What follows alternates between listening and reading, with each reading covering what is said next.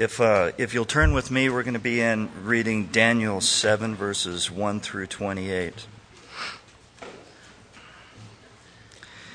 In the first year of Belshazzar, king of Babylon, Daniel had a dream and visions of his head while on his bed. Then he wrote down the dream, telling the main facts. Daniel spoke, saying, I saw in my vision by night, and behold, the four winds of heaven were stirring up the great sea. And the four great beasts came up to the sea, each different from the other. The first was like a lion, and had eagle's wings. I watched till its wings were plucked off, and it was lifted up from the earth, and made to stand on 2 feet like a man. And a man's heart was given to it. And suddenly another beast, a second, like a bear, it was raised up on one side, and had 3 ribs in its mouth between its teeth. And they said thus to it, Arise, devour much flesh. After this I looked, and there was another like a leopard, which had on its back 4 wings of a bird. The beast also had 4 heads, and dominion was given to it. After this I saw the night visions, and behold, a 4th beast, dreadful and terrible, exceedingly strong. It had huge iron teeth. It was devouring, breaking in pieces, and trampling the residue with its feet. It was different from all the beasts that were before it, and it had 10 horns. I was considering the horns, and there was another horn, a little one, coming up among them, before whom 3 of the first horns were plucked out by the roots. And there, in this horn, were eyes like the eyes of a man, and the mouth speaking pompous words. I watched till thrones were put in place, and the Ancient of Days were seated. His garment was white as snow, and the hair of his head was like pure wool. His throne was a fiery flame, its wheels a burning fire. A fiery stream issued and came forth from before him. 1,000 thousands ministered to him. 10,000 times 10,000 stood before him. The court was seated, and the books were opened. I watched then because the sound of the pompous words which the horn was speaking. I watched till the beast was slain, and its body destroyed and given to the burning flame. And for the rest of the beasts they had their dominion taken away, yet their lives were prolonged for a season and a time. I was watching in the night visions, and behold, one like the Son of Man, coming with the clouds of heaven. He came to the Ancient of Days, and they brought him near before him. Then to him was given dominion and glory and a kingdom, that all peoples, nations, and languages should serve him. His dominion is an everlasting dominion, which shall not pass away, and his kingdom the one which shall not be destroyed. I, Daniel, was grieved in my spirit within my body, and the visions of my head troubled me. I came near to one of those who stood by, and asked him the truth of all of this. So he told me and made known to me the interpretation of these things. Those great beasts which are 4 kings which arise out of the earth. But the saints of the Most High shall receive the kingdom and possess the kingdom forever, even forever and ever. Then I wished to know the truth about the 4 beasts, which was different from all the others, exceedingly dreadful, with its teeth of iron and its nails of bronze, which devoured, broke in pieces, and trampled the residue with its feet. And the 10 horns which were on its head, and the other horn which came up, before which the 3 fell, namely that horn which had eyes and a mouth, which spoke pompous words of appearance, whose appearance was greater than his fellows. I was watching, and the same horn was making war against the saints and prevailing against them, until the Ancient of Days came, and a judgment was made in favor of the saints of the Most High. And the time came for the saints to possess the kingdom. Thus he said, The 4th beast shall be a 4th kingdom on earth, which shall be different from all other kingdoms, and shall devour the whole earth, trample it and break it in pieces. The 10 horns are 10 kings, who shall arise from this kingdom and another shall rise after them. He shall be different from the first ones, and shall subdue the three kings. He shall speak pompous words against the Most High, shall persecute the saints of the Most High, and shall intend to change the times and law. Then the saints shall be given unto his hand for a time, and times, and half a time. But the court shall be seated, and they shall take away his dominion, to consume and destroy it forever. Then the kingdom and dominion and the greatness of the kingdoms under the whole heaven shall be given to the people, the saints of the Most High. His kingdom is an everlasting kingdom, and all dominion shall serve and obey him. This is the end of the account. As for me, Daniel, my thoughts greatly troubled me, and my countenance changed, and I kept the matter into my heart. Dear Heavenly Father, we thank you for the words that you have for us. We pray that you would open our hearts and our minds that we may understand the meanings that you have for us. Please bless Jackie and give him the words of understanding for us. We say these things in your blessed name. Amen.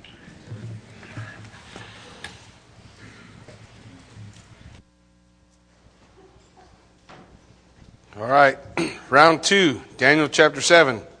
Anybody ready? Okay, just so we can kind of go through a little remembrance of what we did last time. All we looked at were the beasts. Now here's what I want you to gather. A lot of people got confused, so don't. All the beasts in the Bible are the same. You read the book of Revelation, they're all the same. What do I mean they're all the same? 7 heads, 10 horns. The very first one we're introduced to is the red dragon called Satan. And it says Satan had 7 heads, 10 horns. And the symbolism the Scripture tells us. This is what the Bible lets us know in the book of Revelation. Chapter 1, it says, these things that Jesus Christ had signified or signified by his angel. And what that means is that the Bible uses signs and symbols, but it doesn't use them helter-skelter. Okay? So if it uses it one way, it holds that. You with me? Like sowing the seed of the word. You hear them talking about sowing the seed, what are we talking about? Word of God going forth. Word of God going forth. So we look at the symbols and the signs that Scripture lays out for us, and it helps us to understand what the Bible is letting us, giving us like a glimpse of coming events. Now, remember chapter 2. You guys with me? Chapter 2, Daniel, statue, 4 different kinds of metals, feet of clay mixed with iron. Everybody remember? And I told you, we can get into specifics. We got the head of gold was Babylon, chest of silver, Medo-Persia, bronze was Greece, iron was Rome. But then you had legs that the iron just slowly kind of began to be mingled with clay and iron, which don't stick together, right? So we said all the kingdoms of man are always changing and they have feet of clay. Which kingdom is eternal? God's kingdom. What's the next part of the vision? A stone hits the statue on the feet, shatters it to pieces, and a mountain grows and fills the whole earth. What was that mountain? The kingdom of God. What are mountains? Kingdoms. You go through the Psalms, you're going to hear things like, oh, how the mountains skip for joy at the coming of Messiah. And maybe you picture in your mind that there's mountains and somehow they sprout legs and they start skipping across the horizon. But remember I told you, signs flow all the way through, the same. What are the mountains? Kingdoms. Who's going to skip for joy? The kingdoms of the earth when Messiah, when there's true justice, when the King of Kings rules and reigns in the only kingdom that will never, ever end. So we saw that in chapter 2. You guys are with me, right? And we get to chapter 7, and now all those kingdoms are beasts. And they picture similar kingdoms. The first 3 are the same. You got Babylon, you got Medo-Persia, and you got Greece. You've got, remember the lion with wings? Babylon. Then we had, what was the second one? Leopard's third, I think. Bear. So the bear, Medo-Persian Empire, higher on one side than the other. The Persians were greater than the Medes. And then you had the leopard. Remember, 4 wings? He moved really fast, and he had 4 heads. What happened to Alexander when he died? Who took over? 4 kings, and his kingdom was divided into 4 parts, right? So we see all that, but then all of a sudden we see a kingdom different than all other kingdoms, right? This beast is gnarlier than every other beast. In fact, every other beast, he calls some real animal until the 4th one. And then he just calls it what? A beast. Now just think about what the Bible is telling us. Think about the kingdoms of men. The kingdoms of men, guys, are beastly. You study history. Who hasn't done somebody wrong?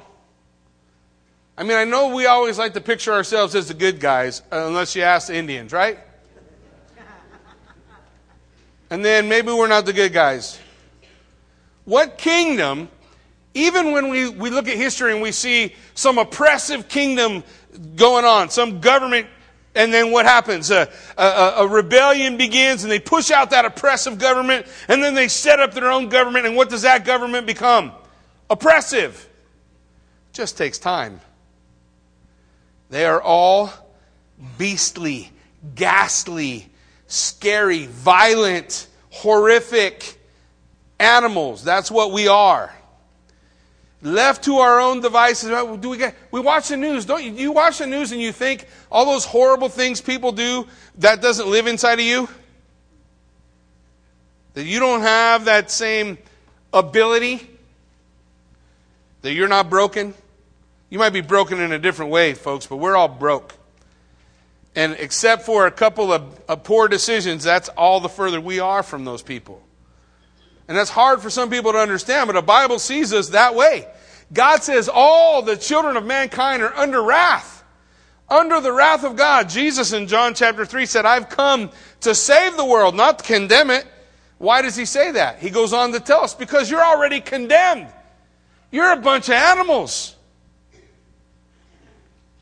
And so that's the picture in Daniel chapter 7. These animals, this vicious, and we see our own world turning that way. To me, it's kind of horrific, the crazy things that are taking place. But then you have that last beast. Remember, I told you, different than all other beasts. Different than every other beast. Look in Revelation chapter 12, verse 3.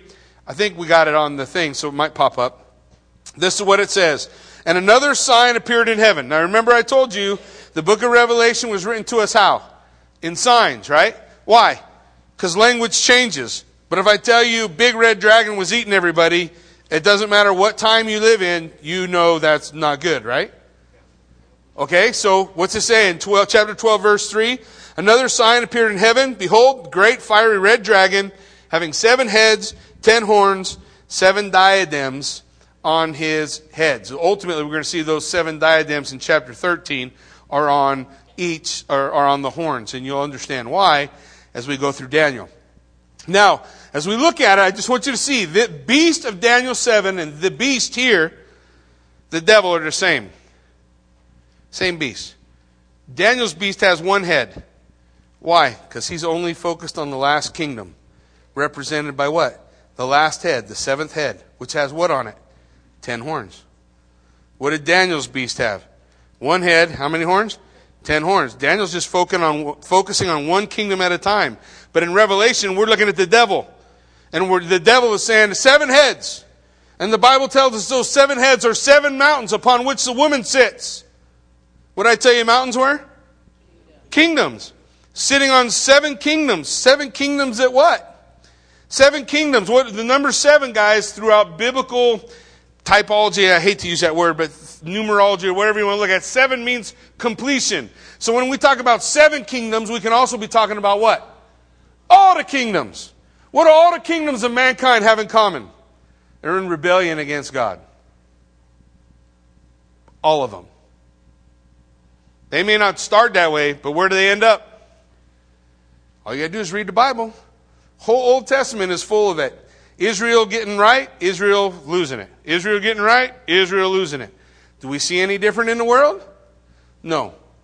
We don't see any different in the world. So the devil is symbolized by 7 heads representing the kingdoms of mankind, and the final head is the last kingdom, the kingdom we're going to see in a moment of Antichrist, 10 horns, 1 head. We're going to talk about that in just a minute. So kind of keep the typology together as we work our way through. Revelation chapter 13 gives us some more information on the beast. And every time we talk about the beast, guess what he has? 7 heads, 10 horns. Okay? Revelation 13, we talked about this last time. I stood on the sand of the sea, and I saw a beast rising up out of the sea, having 7 heads and 10 horns. And on his horns, 10 crowns. And on his head, blasphemous name. Now the beast which I saw was like a leopard. His feet were like the feet of a bear, and his mouth was like the mouth of a lion. And who gave him power?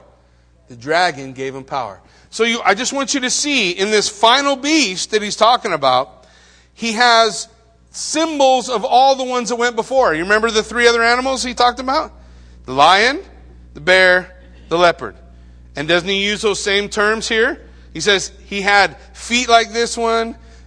You know, he gives us that description of how those kingdoms are kind of intermingled in this final kingdom. And all those kingdoms represent mankind's rebellion against God, the government against God. There's only one government pro-God. That's when Jesus Christ is king. Until that time, it doesn't exist. Hopefully we try to do the best we can, but it just doesn't exist. And who gives the beast authority? The devil. What did the devil look like? 7 heads, 10 horns. What does this tool of the devil look like? 7 heads, 10 horns. What does the Bible tell us? We become like the one we serve. Become like the one we serve. When Jesus was talking to the Pharisees, what did he tell them? You are of your father the devil. Why? Because all you do is lie. And that's what he does. All you want to do is murder. And that's what he does. So they look like their father. So the symbolism, we have this beast looking the same. Now here, I know I lost some people last time. I hope I don't lose you this time. And I saw one of his heads as if it had been mortally wounded. And his deadly wound was healed, and the world marveled and followed the beast. Now we all have, I don't know if we all have, but maybe we've read the Left Behind series, or we've seen a variety of movies. You guys know that that's not theology, right? That's a movie. And no matter how good that book sounds and how much they try to get right, don't mean they got it all right. What did I tell you the heads were? The 7 heads are 7 mountains upon which the woman sits. So mountains represent kingdoms. In fact, the Bible's going to tell us in a moment when we get to chapter 17 of Revelation that the heads are kingdoms. So we don't have to wonder what's happening. Well, what happens? One of the heads dies. And when that head dies, one of the 7 heads dies, it says the beast dies. The beast dies. And then he comes back. Let's take a look at it. And the world will marvel. And when the world marvels at this kingdom that returns, what are they going to worship? The dragon. The dragon. Interesting. Who gave authority to the beast. The dragon who gave authority to the beast. The prince and the power of the air. The devil. The great red dragon. And they worship the beast, saying, who is like the beast? Who can make war with him? And so often we look at that concept and we think he's talking about a person. He's talking about a kingdom. Haven't you ever heard people talk like that? Who can make war? We used to talk like that. Who can make war against us? We're the baddest guy on the block. Go ahead. We'll push a button and erase you. Right? Haven't we thought about that before? The idea is there's going to be this worship of the nation. Now, it says, and he was given a mouth to speak great things and blasphemies. And he was given authority to continue 42 months. How long's 42 months? 3.5 years. Remember that. It's going to be important when we get to Revelation in 8 weeks, maybe. I don't know. We'll see. He was given a mouth speaking great things. And then he opened his mouth in blasphemy against God, to blaspheme his name, his tabernacle, and those who dwell in heaven. So we see the attitude. We see the concept of this kingdom that Daniel's seeing, the final kingdom. He's looking at the last kingdom that's going to be on earth before the return of Christ. And Revelation is telling us about the last kingdom that's going to be on earth before the return of Christ. Similar, we see the same things. Here's what the deal is. Mankind thinks it's a utopia. But the reality is, it's a dystopia. You guys know what a dystopia is? You guys ever seen things like the Hunger Games, or what's that other one like it that's out? Divergent. Same thing. Those are dystopic or dystopian novels, which means they're a book written about a kingdom that thinks it's like this ultimate kingdom, but really there's all this dirty stuff going on. All these bad things happening. Evil is occurring. This is what the kingdom, the final kingdom of the world is going to be like. It's going to look great on the outside, but you start poking around on the inside and you realize, wow, it's all smoke and mirrors. You get what I'm saying? So, what do we know about it? We know that Satan gives this kingdom its power. We know that they worship Satan, they worship the beast, and it's going to continue for 3.5 years. We know that he speaks blasphemies. Now let's look at Revelation chapter 17. I just want you to get a full picture of the beast. This beast that Daniel's talking about in Daniel chapter 7. In Revelation 17, it says, the beast you saw was, and is not, and will ascend out of the bottomless pit, and will go to perdition. So this is how it's going to happen. The beast was, how many heads did he have? 7. One of those heads dies, the beast dies, but then he comes back.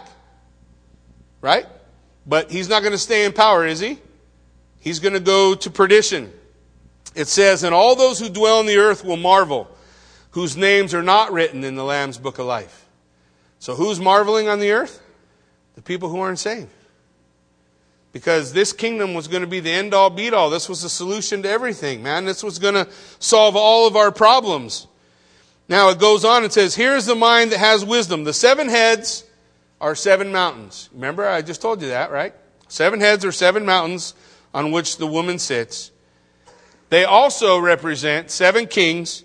5 have fallen, 1 is, and the other has not yet come. 5 are, 1 has fallen, or 1 is, and the other has not come yet. And when he comes, he will continue a short time. And the beast that was and is not is himself also the 8th. So here's where I start losing people. So hang on, here we go. 7 heads on the dragon have 7 crowns. The 7 crowns are all in the 7th head, the final kingdom. The beast who arose out of the sea, 7 heads, 10 horns, all the crowns on a horn. Same critter we're looking at. The beast that came out of the bottomless pit will go to perdition. So he doesn't remain. He doesn't keep his kingdom. It doesn't last. The beast ceased to exist and then came back to life. The beast that was, is not, and yet is. A deadly wound was afflicted on one of his heads. And the 7 heads represent 7 kingdoms. There are 7 kings. The Greek word is kai, basilis, hepta, isin, which can represent both kings or kingdoms. 5 have fallen, 1 is, 1 hasn't come yet at the time when Revelation is written. So let's talk about the 5 who have fell. Stay with me. Egypt, Assyria, Babylon, Medo-Persia, Greece. When John wrote Revelation, 5 kingdoms have fallen. Egypt was gone, they were a power, now they're not. Assyria was gone, they were a power, now they're not. Babylon had fallen. Medo-Persia fell, that's where we find Daniel, right? Daniel's in there between Babylon and Medo-Persia. Medo-Persia had fallen. Greece had fallen. When John wrote Revelation, he wrote it in about 95 AD. What kingdom ruled? Rome. 5 have fallen, 1 is. Rome. And the next has not yet come. The 6th head is the head that receives the death wound. What happens to Rome? Rome pretty much just fades out of existence, right? I mean, it has battles, it slowly loses power, but Rome's still there. But the power of Rome just kind of fades away. What's going to happen? Life is going to get breathed back into that. Now keep in mind, the Roman Empire is bigger than Rome, right? You know the Roman Empire covered most of the planet. So it could sprout up anywhere. It's just going to be a remnant of Rome. But when it comes back, it's going to have all this power. And it's going to come back based around 10 rulers. Right? How many toes? 10. How many horns? 10. What do those horns represent? The kings that are going to come together for that final kingdom. And so who's going to give power to that kingdom? The devil is. And what are people going to do? They're going to worship the devil and they're going to worship that kingdom. Man, this is the greatest kingdom ever. Nobody will ever be able to defeat this kingdom. Nobody will ever be able to defeat this kingdom. That's kind of where we stop in Daniel. We come to that part. Now, if you go back to Daniel chapter 7, verse 8, we look at the next verse, and hopefully the things start to build one upon another so that you can understand. So then in Daniel chapter 7, verse 8, he says, and I considered the horns. So what's Daniel saying? I'm looking at the horns. And behold, there came up one among them, another horn, a little horn, before which 3 of the first horns were plucked up by their roots. And behold, this horn had eyes like the eyes of a man, and a mouth speaking great things. Now, hold on to that. So what happened? We're looking at the horns, a kingdom. The 7th one isn't yet. But when it comes, it's built around 10 kings. And everybody's going to worship because of this revival of this Roman Empire that has taken place. The devil's going to give it power. Everybody's going to worship the devil, worship the kingdom and the power that kingdom has. But as that kingdom is setting up, the 7th kingdom, there's a little horn that's going to grow and take out 3 kings. And then it's going to grow bigger than all the others. And that single king is going to take over that final kingdom. And that single king has a name. We just don't know what it is.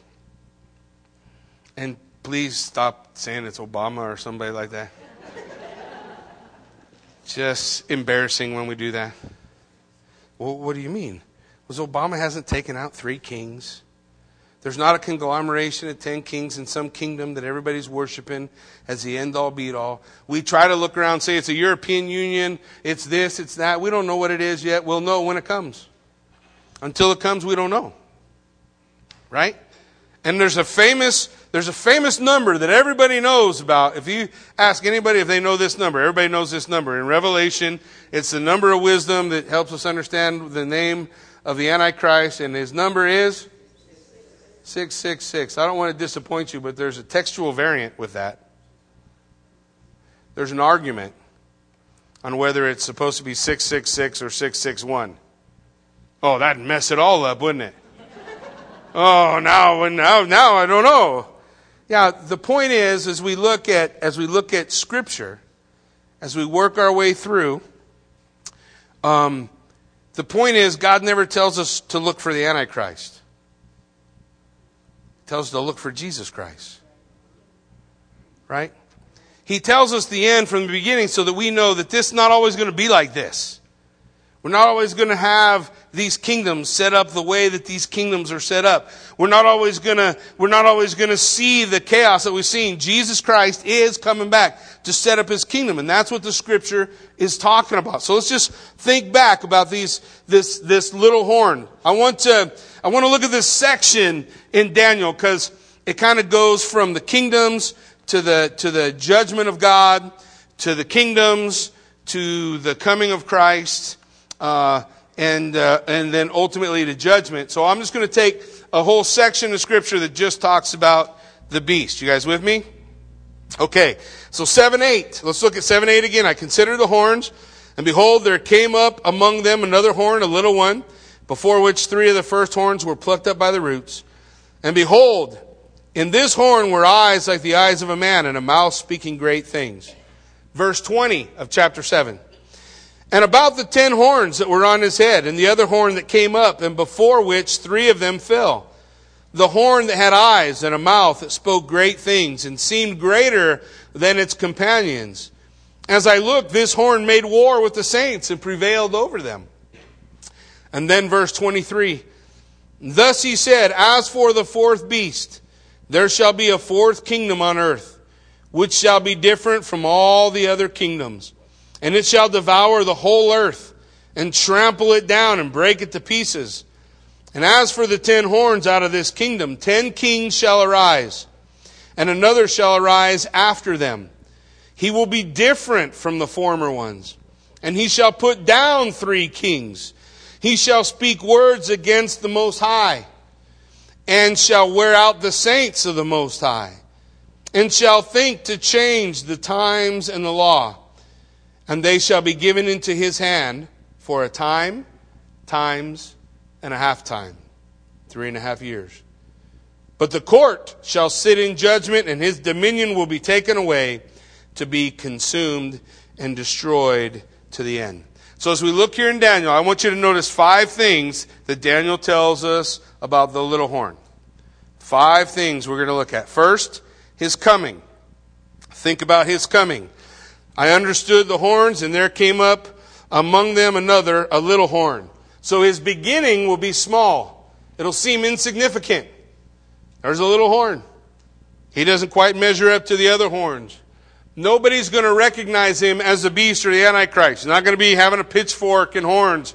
He's not going to look like what everybody thinks the Antichrist is going to look like. He's going to come, and he's going to come on the scene in a small way. And then the balance of power is going to change quickly. Suddenly, he's going to overturn 3 kings. 3 horns are plucked up, pulled out by the roots. So he will quickly gather 3 other kings or kingdoms under his rule. And then his horn will grow to take power ultimately from that kingdom. That is what his coming looks like. His characteristics. The characteristics of this person. I considered that horn. His characteristics. 1, he is a man. He had eyes like a man and a mouth to speak pompous things. He's a man. He's called in Scripture the man of sin, the worker of lawlessness. In 2 Thessalonians 2:3, it says, "Let no one deceive you in any way, for that day will not come unless the rebellion comes first. And the man of lawlessness is revealed, the son of perdition." Man of sin, the worker of lawlessness. He's a man, the ruler, this little horn, who takes over this final kingdom. In Daniel chapter 9, he's called the prince who is to come. He has great speaking ability, right? He's able to speak pompous words. In verse 20, remember when we read through verse 20, it says, he spoke great things. He spoke great things. He's going to be a good speaker. You know what it reminds me of? Remember, there's that similarity in the dragon, which represents Satan in chapter 12 of Revelation, and the beast in chapter 13 that the dragon gives power to. He speaks great things. It just makes me think of a serpent long time ago in a perfect place who had just a way of spinning a tail to get you to do something you're pretty sure you should not do. Yeah, he speaks great things. He's able to be a spin doctor, right? He works it out so people are willing to do things maybe they wouldn't do otherwise. And he appears greater than his contemporaries. It says in verse 20, he's greater. So there's something about him that makes him stand out from everybody else. I love this in comparison to Jesus Christ, because Jesus Christ, it tells us in Isaiah, it says there's no form or comeliness that we would desire him. There's nothing in Jesus Christ that made him stand out above or beyond anyone else. But this man, this one, Jesus said, "I came to my own received me not. I came in my Father's name. Another will come in his own name, and him they will receive." This guy is going to stand up. I don't know if he's taller than everybody else, bigger than everybody else, but there is something physical makes him greater than everybody else around him. Most of the time when we see those charismatic world leaders, sometimes we wonder, why did people follow that guy? Right? You ever watch the old news reports of Hitler and see all those people and wonder, how in the world do they all buy that? Man, he's a spin doctor. He's a spin doctor. He can say it. He can say it. And this guy, He's going to be greater than his contemporaries. But ultimately, what have we learned about him in Revelation? He's going to be empowered by who? Satan. Satan. The dragon's going to give him power. The dragon's going to give power to the kingdom, power to the king. 2 Thessalonians chapter 2, an important section of Scripture, especially for those who are premillennialists, which I happen to be. If you don't know what that is, ask me and I'll tell you. Now concerning the coming of our Lord Jesus Christ and our being gathered together to him, we ask you, brothers, do not be quickly shaken in mind or alarmed, either by a spirit or spoken word, or a letter seeming to be from us, to the effect that the day of the Lord has already come. Let no one deceive you in any way, for that day will not come unless a rebellion comes first. Oh, we've read this verse, right? The man of lawlessness is revealed, the son of destruction, who opposes and exalts himself against every so-called God or object of worship, so that he takes his seat in the temple of God, proclaiming himself to be God. Do you not remember that when I was still with you, I told you these things? So Paul taught these things to Thessalonica somewhere around 58 AD. Revelation's written somewhere around 90 to 95. Paul had already told them about this man of sin, this little horn. One of the ways that we're going to recognize him is going to one day sit in the Holy of Holies within the temple of God and proclaim himself to be God. Now, that's how we'll know who he is. Not by what kind of formula we can come up with about the name. But there's a problem with that, isn't there? If you come with us to Israel, what's missing? There's no temple. There's no temple. Isn't it interesting that when you speak to the Jews, especially at the Temple Institute, and you ask them, now that the temple records have been destroyed, the temple's been burnt, nobody can point back and say, I'm a son of David. All those genealogies are lost. At 70 AD, they're all gone. How will you recognize your Messiah? Do you know what they say? He'll build the temple. He'll bring peace to Israel. He'll build the temple. He'll bring peace. Why does that matter? Daniel chapter 9. Remember I told you the prince who is to come is the title of the Antichrist? What does it say he'll do? He'll make peace with the nation of Israel for 7 years. He'll make peace. The idea, we can't prove it or to point to it. That same guy's going to give him the ability to rebuild the temple. He can't do it now. There'd be a war. There's this dome in the middle of the Temple Mount. You guys heard of that place, right? The Dome of the Rock? The Dome of the Rock. It's sitting there, right where a lot of people think the temple goes. I don't think that's where the temple goes. There's a little tiny dome a ways away from that that's in perfect alignment with the Golden Gate. They call it, nobody knows why, they call it the Dome of the Spirits. Dome of the Spirits? And you say, why do they call it that? I don't know. But you won't get a Jewish guide to take you to it. The Jewish guide would say, nope, I'm not walking around up there. How come? Because they think that's the Holy of Holies. And if that's the Holy of Holies, you could build the temple next to the Dome of the Rock. Wouldn't that be a good way for a guy to make peace in the Middle East? Provide opportunities for both factions to be able to worship. Only somewhere down the line, according to Daniel chapter 9, in the middle of the 7 years, in the middle of the peace treaty, to sit down on the throne of God in the Holy of Holies and say, I'm God. But that's the thing that Paul said. This is how you're going to know this guy. 2 Thessalonians chapter 2, verse 8.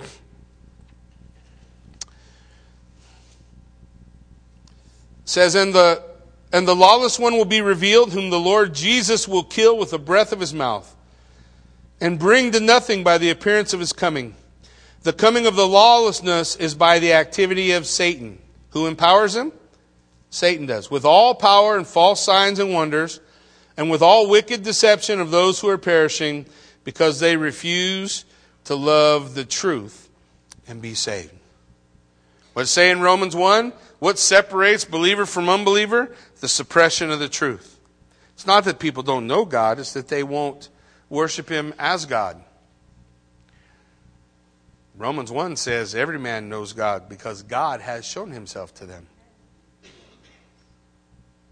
What does it say in Thessalonians? Why will they be deceived? Why will they follow the beast? Because they don't love the truth. They love the lie. Jesus said, I came in my Father's name, and they would not receive me. Another will come in his own name, and him they're going to receive. That's the one they want to follow. That's the one they will chase down. And Revelation 13, 2 through 4 says, I saw the beast like a leopard, its feet like a bear, its mouth like a lion, and to it the dragon gave his power, throne, and authority. So what did we say about this his characteristics? He's empowered by Satan. So he's a man with great speaking ability. He appears somehow greater than his contemporaries, and ultimately he's empowered by Satan. The third thing we want to see in that section is his conflict. Who does he have conflict with? Several times it tells us, right? The saints of the Most High. The saints of the Most High, God's people. I looked, and this horn made war with the saints and prevailed over them. Verse 25, he will speak words against the Most High and shall wear out the saints of the Most High. Revelation 13, 5 through 7, the beast was given a mouth uttering haughty and blasphemous words, and it was allowed to exercise authority for 42 months, 3.5 years. It opened its mouth to utter blasphemies against God, his name, and his dwelling, that is, those who dwell in heaven. Also, it was allowed to make war on the saints and to conquer them. And authority was given it over every tribe and people and language and nation. So there's going to be conflict against God's people with this guy, with this world leader. He's going to make war against the saints, and he's going to prevail. Why? Because God's given it to him. God's given him that authority. Now, I just want you to think about that. Let's turn that for a moment. Rather than looking at the future, let's just look at now. Jesus said, all authority has been given to me in heaven and on earth. What's the next phrase? Go, therefore. See, that guy's going to have authority from Satan, and God's going to let him have his day. But your day's now. You get that? Jesus has given you authority now. Jesus has given you power now. Now, all authority has been given so that we can accomplish what God is asking us to do. In Daniel, we go on to the fourth thing, his control. What does he control? Well, he's going to speak words against the Most High. He's going to make decisions to try to change times and law. Going to change times and law. I don't know what that's going to look like. I know laws change all the time, huh? We got goofy, crazy laws. We got fights raging between our president and other states over who's going to use what bathroom. Is that not stupid? I didn't know that was broken, needed fixed. I'm not trying to make some social statement when I go to the bathroom. I'm trying to get in and out as quick as I can. I don't want to hang out in the public bathroom. Anybody else? Man, I'm so excited. This week we got to go to Boise, and every time we do, we go to Cabela's, and the first thing I want to do in Cabela's is go in the bathroom and worry about which one I'm supposed to use? No, it's so stupid. Are you meaning to tell me there's nothing else going on in the world that we need to focus on? But who gets to use what bathroom? It's crazy. I don't know. It says this guy, and I'm not saying this is Obama, but this guy, he's going to try to control time and the law. These are things he's looking to change. And the duration of his power is going to be how long?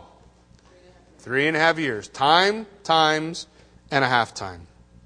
What's going to be his end? His conclusion. But the court will sit in judgment, and his dominion will be taken away. Who gives him dominion? Who gives dominion to every one of those kingdoms? The Bible tells us that every kingdom, every king is raised up by God. He gives authority. If God doesn't give his go, you don't get to be king. You don't get to be a nation. You don't be a country. God gives it all. He gives authority. He said to Nebuchadnezzar, you're the head of gold, and I made you that. God raises up kings and take down kingdoms. But the governments of men don't follow God. The governments of men follow Satan, which simply means they're in opposition to God. If God said go to the right, where are they going to go? Left. If God said go up, where are they going to go?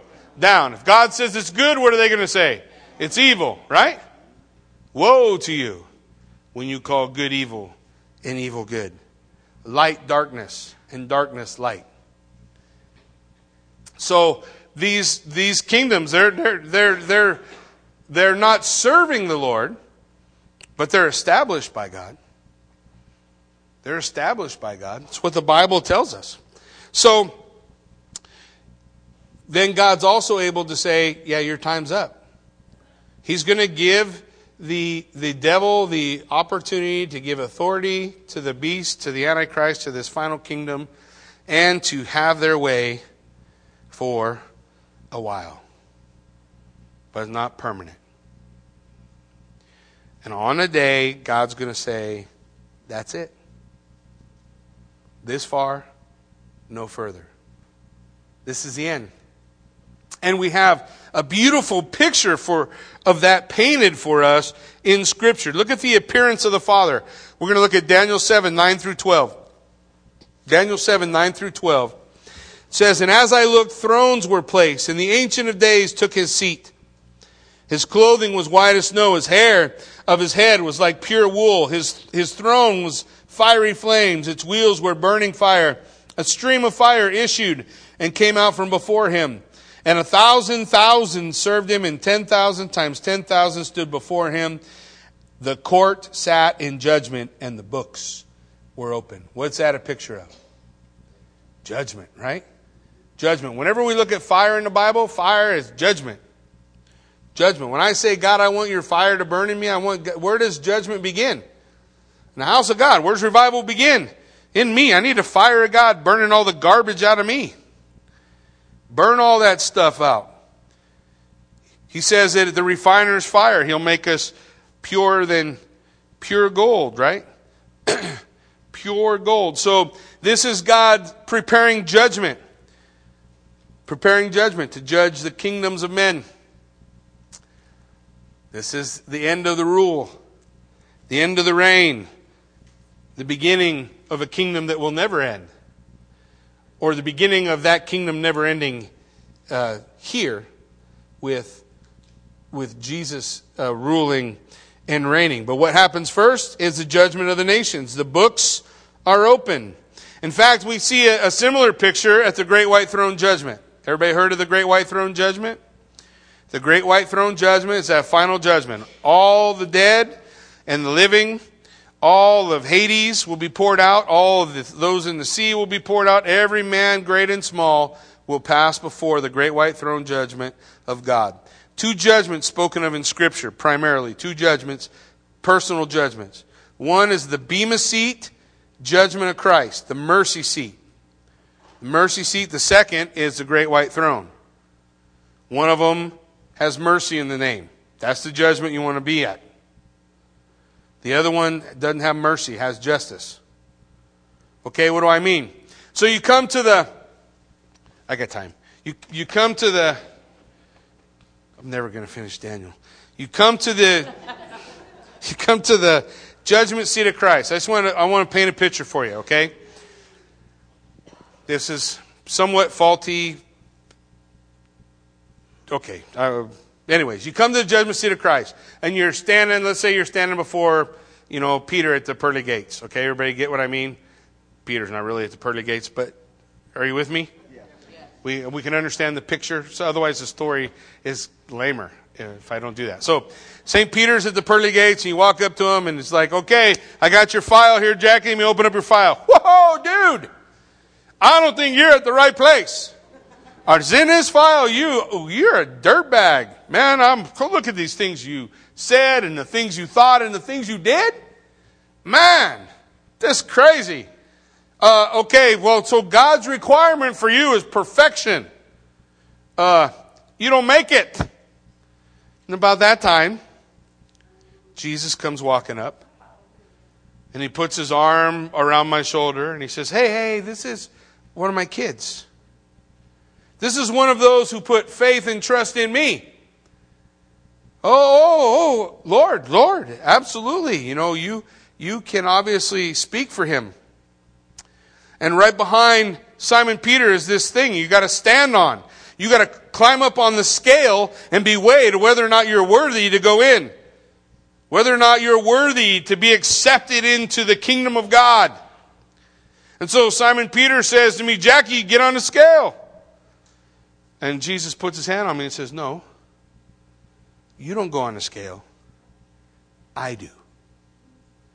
And then Jesus stands on the scale for me, which makes me perfect. Because he is the one measured, not me. That's the Bema Seat judgment. You guys get what I'm saying? And the Bible tells us that not only will God, who is our justification, our sanctification, our glorification, all that we need wrapped up in us, not only is he all those things, but then he also says he's going to take all the things we've done in this life and he's going to cause it to pass through the fire. What did I tell you fire was? Always a symbol of judgment. And he says the things that we do is going to pass through the fire. And everything that was selfish, lame, God knows your heart, dude. You don't get away with nothing. You fool me, kudos to you. But you ain't going to fool God. And when you stand that day, he's going to take all the things you've done, all the things you did for the body of Christ, all the things you did for the poor, all the ways you might have visited those who were in jail, all the things that Jesus talks about, right? When you did these unto the least of these, you've done them unto me. You guys remember what I'm talking about? He's going to take all that and it's going to pass through the fire and all the garbage burns away. And the only thing that's left is your reward. And he gives it to you. And you might say, I don't really care. Well, the next thing that happens is me falling on my face, giving all that back to him. And on that day, I don't want to have empty hands.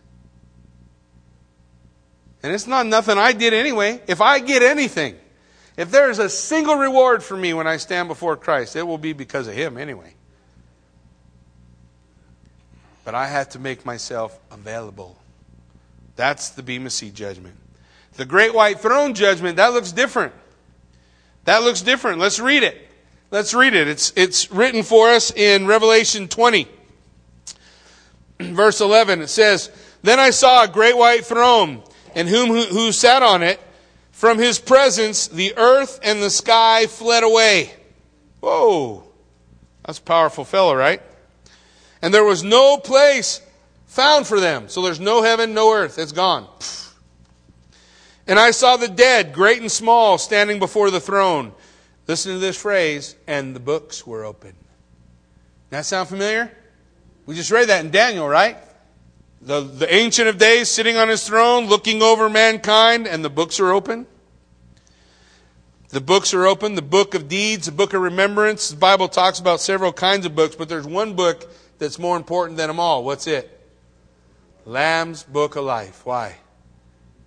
Because that's where our names are written, those who belong to Jesus Christ. And so he's going to open up the books. And he's going to judge them according to what's written in the books. According to what they had done. And the sea will give up the dead. Death and Hades gave up the dead who were in them. And they were judged, each one of them, according to what they had done. Then death and Hades were thrown into the lake of fire. This is the second death. The lake of fire. And if anyone's name was not found written in the book of life, he was thrown into the lake of fire. That is the real hell. A lot of other places the Bible talks about hell. All it's talking about is the grave. You're dead. The great white throne judgment hasn't happened yet. Satan's not in hell. Satan's tooling around earth doing whatever he wants to do. Judgment day hasn't come. But there will be a judgment day And that's that picture that Daniel's painting for us. He's painting for us a picture. And then what else did he say? Thousands and thousands and 10,000s times 10,000s of people are praising God. Who's that? His saints. That's his saints. That's you and me. That's believers. We're standing before him because we went to the Bema Seat judgment. Remember? 2 judgments. We went to the Bema Seat judgment and we were found righteous based on Christ's righteousness, not because of anything we did. And we enter in. But those who come to the great white throne judgment, there's no pass out of that judgment. Everybody that stands at that judgment goes to the lake of fire. Tartarus. That's the second death. That's the second death. The Bible talks about it being eternal. Eternal. So we had, get the picture of Daniel 7. We had the beast representing all the kingdoms, beastly, but there's one kingdom at the end that's got this leader. And we talked about that leader, right? The way he's going to come on the scene, what he's going to look like, the things he's going to do. But that's not the end of it. The leader don't get nothing by it because God's going to set up his throne and he's going to judge all the world. Right? You with me? And then after he judges, what's he do next? Well, then he sets up his kingdom. Look at that picture. The establishing of God's kingdom in Daniel 7. And I was watching in the night visions, and behold, one like the Son of Man, coming with the clouds of heaven.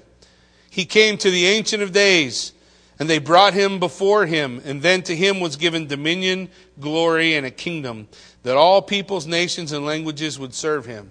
The Bible says when Jesus Christ sets up his kingdom, what will happen? Every knee will, every tongue, Jesus Christ is Lord. That's exactly what he's picturing. One like the Son of Man. This is the Son of God.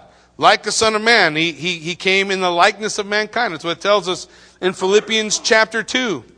And he comes to the Ancient of Days.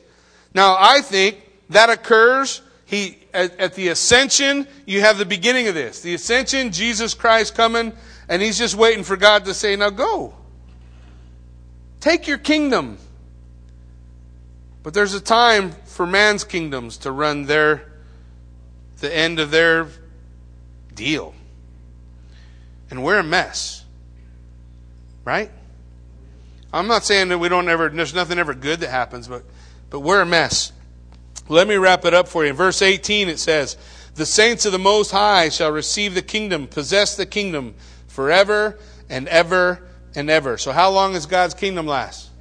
That's a long time, right?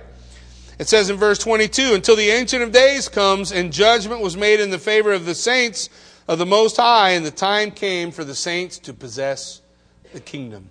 Remember Jesus said, the meek shall inherit the earth. Then the kingdom and dominion and greatness of the kingdoms under the whole of heaven shall be given to the people, the saints of the Most High. His kingdom is an everlasting kingdom, and all dominions shall serve and obey him. Every knee will, every tongue, Jesus Christ is. Yeah, that's right. On that day, all that stuff's over. All that stuff will be done. The glorious earthly kingdom of Jesus Christ. So it gives us, Daniel's just painting us a kind of an overview, right? Of all the kingdoms of men, beastly kingdoms, not so great. One final kingdom that's going to come to the earth right before God judges the nation. Jesus Christ comes and rules and reigns for 1,000 years in his kingdom. And the saints will inherit part of what God has called us to. Now, it's time to go. I got a couple more verses. I want to read you, okay? I'm not going to build on Daniel 7 no more. So you can go, okay. I don't know if I got that. But do your best. 2 Peter chapter 3, verse 9 through 14 says this. The Lord is not slack concerning his promise, as some count slackness. But he's long-suffering toward us, not willing that any should perish, but that all should come to repentance. But the day of the Lord will come as a thief in the night, in which the heavens will pass away with a great noise. The elements will melt with a fervent heat. The earth and the works that are in it will be burned up. Therefore, since all of these things will be dissolved, what manner of person ought you to be? Since this isn't our kingdom, what manner of person ought we to be? And then he answers, looking for and hastening the coming of the day of God, because of which the heavens will be dissolved, being on fire, and the elements will melt with fervent heat. Nevertheless, we, according to his promise, look for a new heaven and a new earth in which righteousness dwells. Therefore, beloved, looking forward to these things, be diligent to be found by him in peace, without spot, and blameless. What should we be doing? He says, hastening the coming of the day of God. Looking for the return and hastening it. How do we hasten it? Well, it says he's long-suffering, waiting for everybody who's going to get saved to get saved. How do you think you hasten it? Remember what he said? All authority has been given me in heaven and earth, so do what? Go, therefore. And do what? Share the gospel. This world's in need of the gospel. Only people without the gospel don't know what bathroom to go in. Only people without the gospel are confused about who they are. Only people without the gospel are confused about their gender, are confused about sin, are confused about all those things. Why? Because they haven't surrendered to the gospel. It is all a gospel issue. What's the church supposed to be doing? Taking the gospel. That was the only commission that Jesus gave us. Listen to verse 17 and 18, last two verses. So you therefore, beloved, since you know this beforehand, beware lest you fall from your own steadfastness and be led away into the error of the wicked. Grow in grace and the knowledge of our Lord Jesus Christ. To him be glory and dominion forever and ever. What do we do with all this information? Look, don't get lazy. Don't throw up your hands and say, oh, God, just get me out of here. But realize, he's given us all a talent, and we'll give account. What'd you do with it? Don't bury it in the backyard. Let your light shine. Let the truth of the gospel flow until the day we see Jesus face to face. Amen? Why don't you stand with me? Let's pray.